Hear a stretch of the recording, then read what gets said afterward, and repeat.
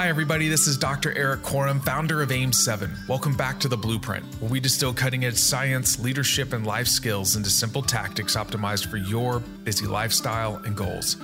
I'm so excited to have my friend Susan Sly on the show today. She is such a wonderful and inspiring person, and I think you're really going to connect with her and her story. Susan is an influential figure in tech, and she's overcome so much to become a role model and inspiration for aspiring entrepreneurs, business professionals, and people really all around the world, including myself.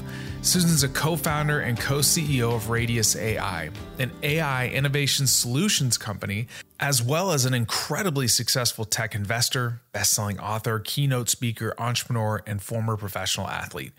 But it didn't all come easy. Her early setbacks, including a terminal illness diagnosis, family struggles, and homelessness, led Susan to empower herself through her own determination, her faith, and just raw resilience. Her story is one you have to hear. But before we get started, if you haven't signed up for my newsletter Adaptation, you should check it out. Every Friday, I'll email you information and tools curated for high performers just like you. You'll receive actionable information and the most recent cutting-edge science on how to improve your mind, body, and recovery so you can look, feel, and perform your best. Check it out. The link is in the show notes. So now for my conversation with Susan. So let's lean in and learn from the best. Susan, it's such a pleasure to have you on the show today. When we did your podcast, I think we ended up spending an extra 30 or 45 minutes after the show was over. And I was not expecting that. And you really set me straight in a bunch of different areas. But I have just been so impressed with you as a person. You know, you exude confidence in so many different areas. You've built award-winning sales teams. You've overseen 3 companies. You now have co-founded an AI company. You're a mother. You're a wife.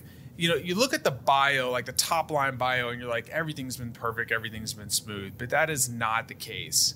You know, at one point you were homeless, you had just gone through a divorce, and you were diagnosed with multiple sclerosis. So, like, how did you move through that to the point to where you are today? It's a great question. When you read the bio, Eric, I get tired. It's like when I read your bio. Oh my gosh. Firstly, my heart and prayers go out to anyone who's listening who is struggling with a diagnosis, or maybe your partner has a diagnosis, or someone you care about, because I think you have a PhD and you know better than anyone, our understanding of the immune system over the past couple decades has come a long way. However, it is still not there. You could ask 10 scientists to define an immune system and you're going to get 10 different answers.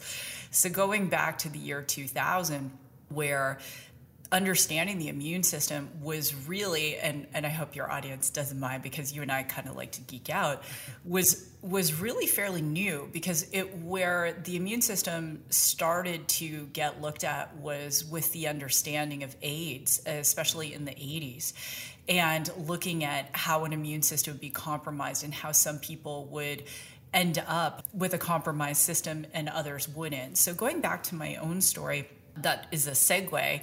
I was very involved in health and wellness back in the 90s, and I was actually a professor of nutrition. I was on radio and television. I owned a health club. In addition to doing all of that, I was a professional Ironman distance triathlete. And so I was very in tune with my body. And I'm sure the listeners can relate to this, and I know you can relate to this having worked with athletes, that athletes know when something's a little off. You know, as soon as you become aware in the morning, you wake up and it's like, something's not right. My hamstring's a little twingy. Something's just not there. And everything we do, from how we train, how we recover, nutrition, sleep, everything, it's all tuned by our coaches, by our nutritionists every single week. And so going into 98, 99, I had more tired days, especially 99. I'll never forget the fall of 99. I was teaching this nutrition class and I would just drop the chalk for no reason. And then I started slurring my speech and I wasn't recovering well. I was getting a lot of vertigo. And I went to my physician, Ross, who is my client. And I'm like, listen, dude, I do not feel good. This is, I'm tired. I'm dropping things. I'm not recovering. And he's like, oh, it's just stress. And I went on vacation, Eric, and I went to Jamaica, all-inclusive resort, and I slept for 7 days. I didn't leave the bed. And I came back and I got a yellow Post-it and I wrote down the tests I wanted. I walked into Ross's office and I said, listen, I want a CT, I want an MRI, I want a full blood panel. And this is the Canadian medical system in 2000. So normally you wouldn't get in to see a physician for at least 8 to 10 months for any kind of brain scan that wasn't directly due to trauma. Fortuitously, one of my clients, her husband was the head of neurology for the hospital.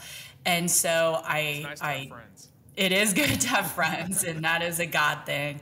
And I get in, and Y2K, it's we're partying like it's 1999. The world's going to end. The computers are going to shut down. And 13 days into it, Ross calls me into his office and says, Susan, he's pale, he's upset, and he pulls up this scan, Eric, and it looks like a fishbowl full of fish.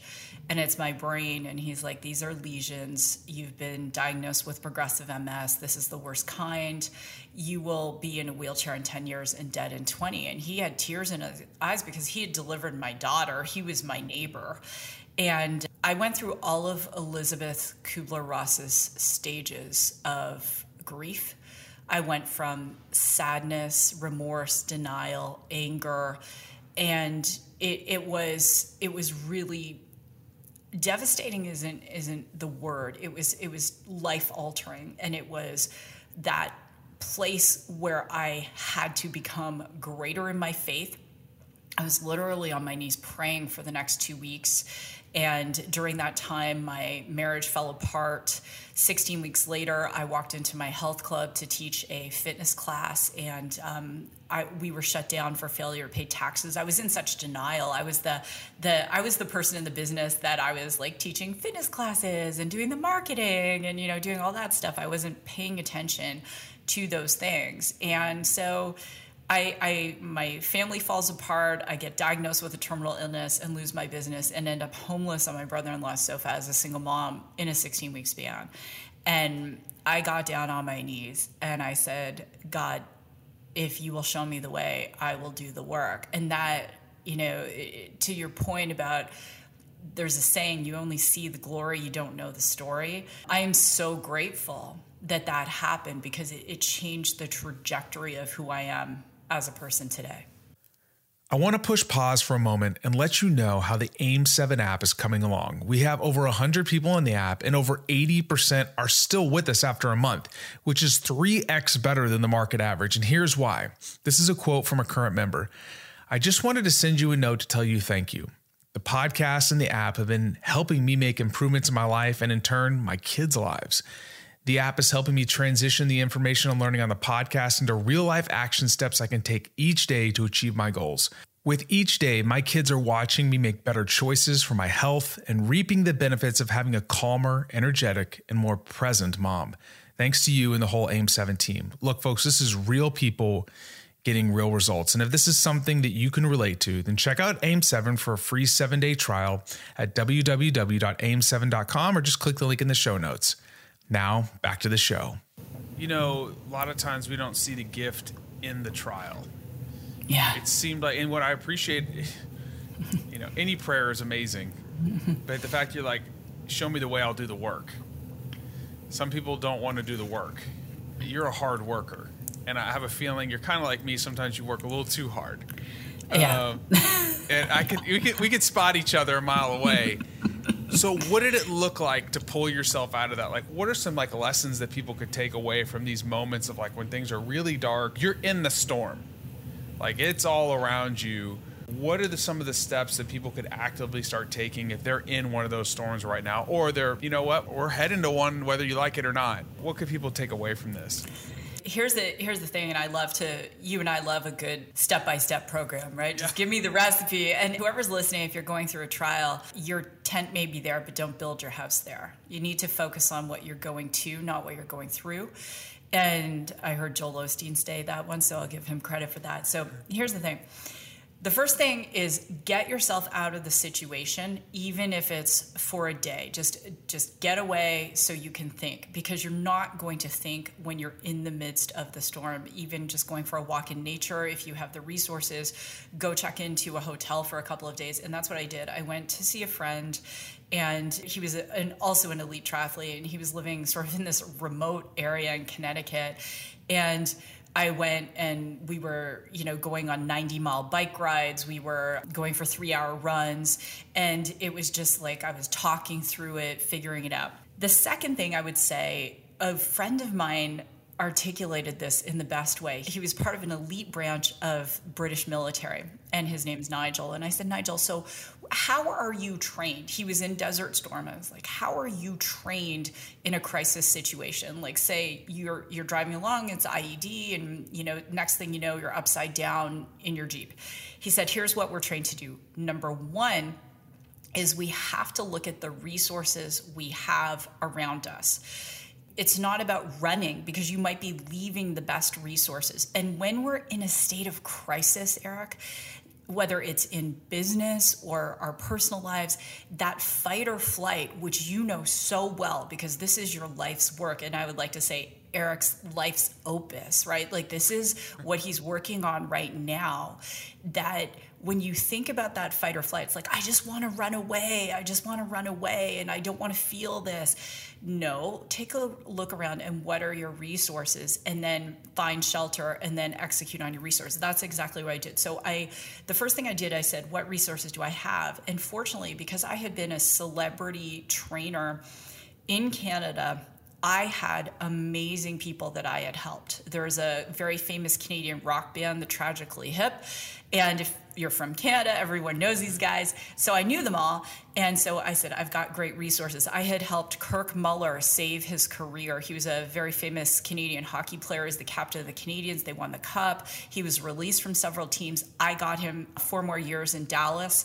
And so I knew Kirk was a resource. So I said, okay, I have these references, I have these skills, and I started applying for jobs. I got a job in management for Bally Total Fitness back when that was a thing. Yeah. And I was overseeing a department in Toronto, and I had 52 people, and I very quickly took that to the #1 producing sales team in the entire chain globally, even though my Canadian dollar sales were being converted at 65 cents of the dollar to US dollars. So I was really tired, exhausted, single mom, sick, but I had to get a roof over my head. So I had my assets, get my roof over my head, get things stable financially, and then it was like, okay, now I can breathe, so now I can dream. I started to research holistic modalities, including homeopathic medicine. I went back to school. I studied homeopathic medicine. I did traditional Chinese medicine. I looked, if someone was treating MS in a way that was natural, because I refused to go on the drugs, and that's a personal, I'm not going to advocate either way. It's you do you. I chose not to, because the clinical studies weren't actually illustrating at the time that there was any amelioration. I thought, one, why would I do that? Number two, in Canada, the drugs were not fully covered. So they were $2,000 a month. And I'm a single mom, and 80% of my salary is commission. So number one, huge risk. Yeah, exactly. It's a risk upon risk. Exactly. So a little vial of homeopathic medicine is $20, right? So yeah. I did that, and then I did the third thing, which was the hardest thing. And I looked in the mirror, and I took 100% responsibility, because I gave myself MS. I got myself into that situation.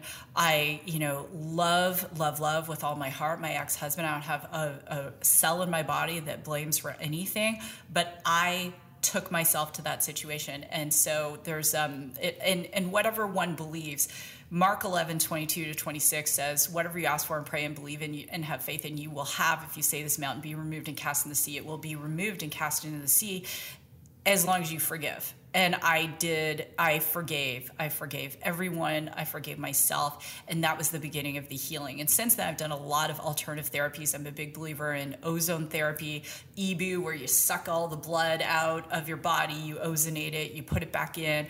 I probably take like 30, 40 supplements a day. Twice a year, I go on a fasting retreat. I start my day with prayer and meditation, end my day with prayer and meditation, and I still have wall-kicking moments. I don't always manage stress that well, but my friend Eric Corum is coming out with an amazing new piece of technology that is going to help me.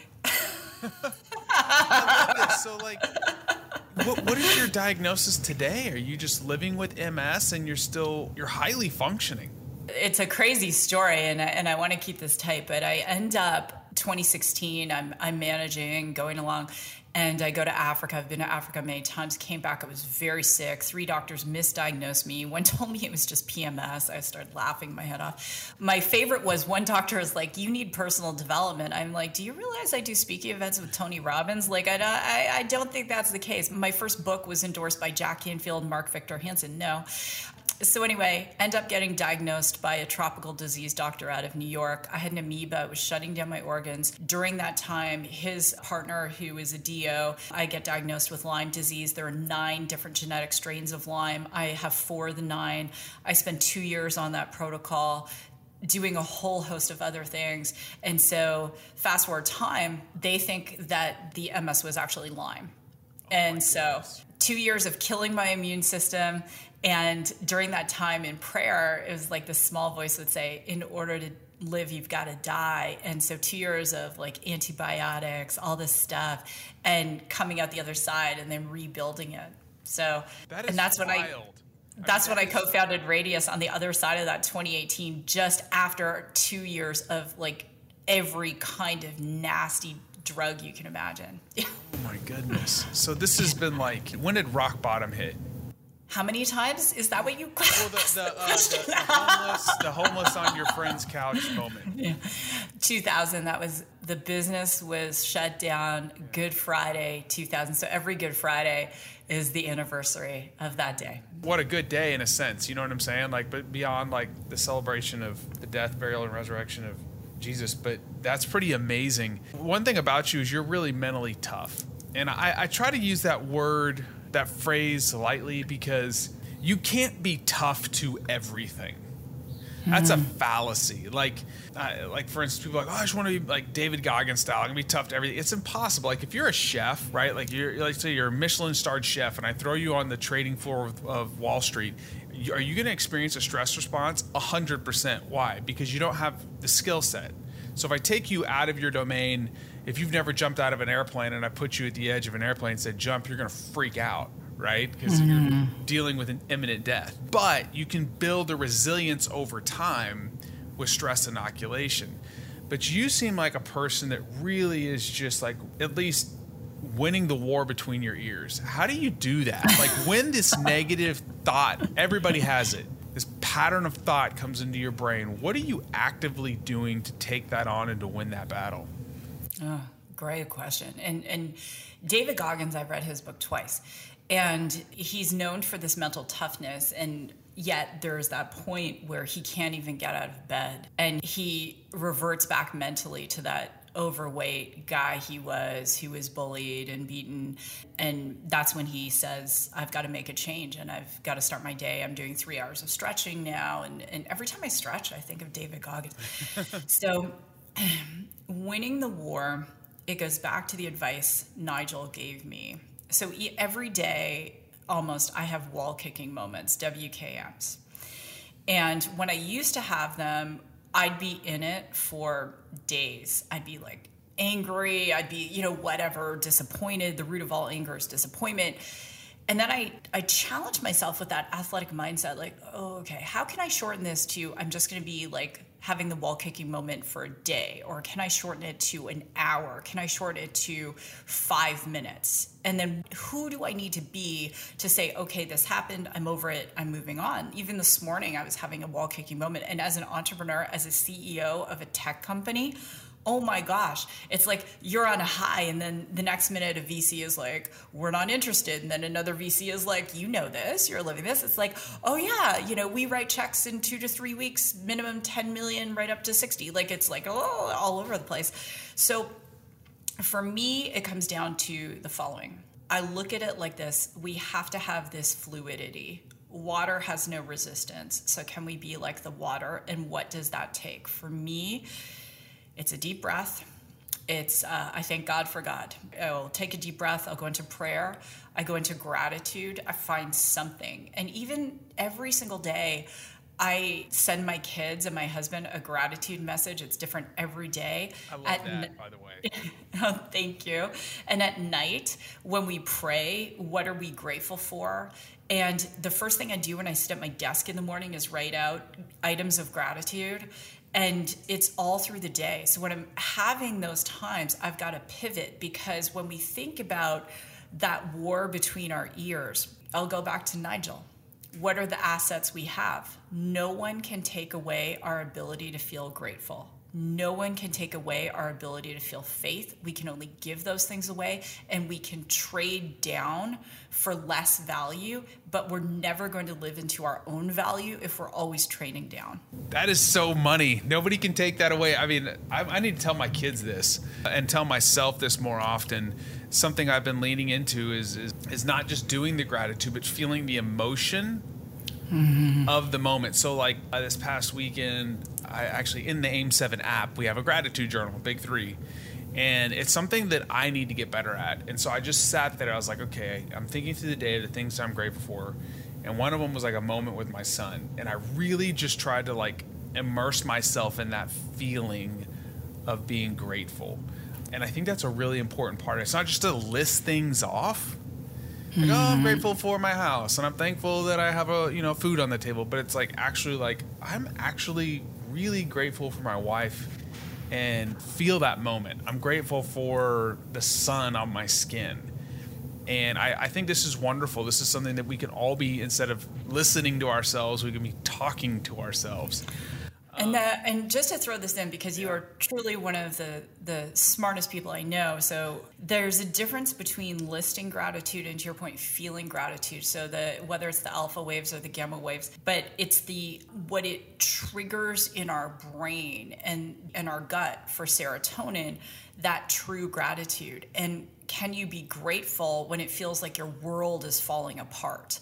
And even all of the studies on cancer, the number one predictor of a positive outcome is mental attitude, and scientists can't figure it out. And there are people who are going through challenges that are worse than anything I've ever gone through, and they can find that gratitude. And it's so profound. Gratitude is what I fully believe helped heal me, because it ultimately, my body turned it on because I wasn't grateful. I wasn't the person I am today, and your body can turn things off. It's one of those mysteries we don't understand. I don't know if we ever will, but everything's so interconnected. You know, like you talked about the immune system. Now we have this gut-brain axis thing that we're all talking about, you know, how our gut is connected to our brain, literally innervation of the brain. And then there's these neuromodulators like serotonin. How all this works together, I don't know. Nobody's ever going to crack the code. We didn't design it. We don't have the intellect for it. But having a positive attitude, really noticing the moments when we're ruminating and going down that rabbit hole and shifting our mindset does impact our health and wellness. Susan, you're doing so many amazing things. You have a wonderful podcast, Raw and Real Entrepreneurship, where you're getting into, and I love it, it's raw and real, like what is the actual grind that people are going through. If people have been inspired by what they've heard today and they want to follow you, they want to know more about you, where can they find you? Great question. So all of my social links are on susansly.com. I'm on Instagram at Susan Sly. There are fake accounts, but mine is the real Susan Sly. It's actually my name, Susan Sly. We'll put that in the show notes. Yeah, and on Twitter, I will tweet back at you if you tweet at me. And I just want to say, Eric, and you know this from being on my show, I think what my belief in terms of what AIM-7 is going to do is extremely significant. And the vision is just the beginning, because I actually think the impact is going to be infinitely larger than the current vision. And so I want to commend you and your team, because I am cheering you on, brother. I'm so excited. I am just so excited for you. Thank you so much. I really appreciate that. Thanks again for listening to the Blueprint Podcast. And if you were inspired by Susan's story, give her a follow on social media and check out her podcast, Raw and Real Entrepreneurship. Thanks again for listening, and I'll catch you on the next episode.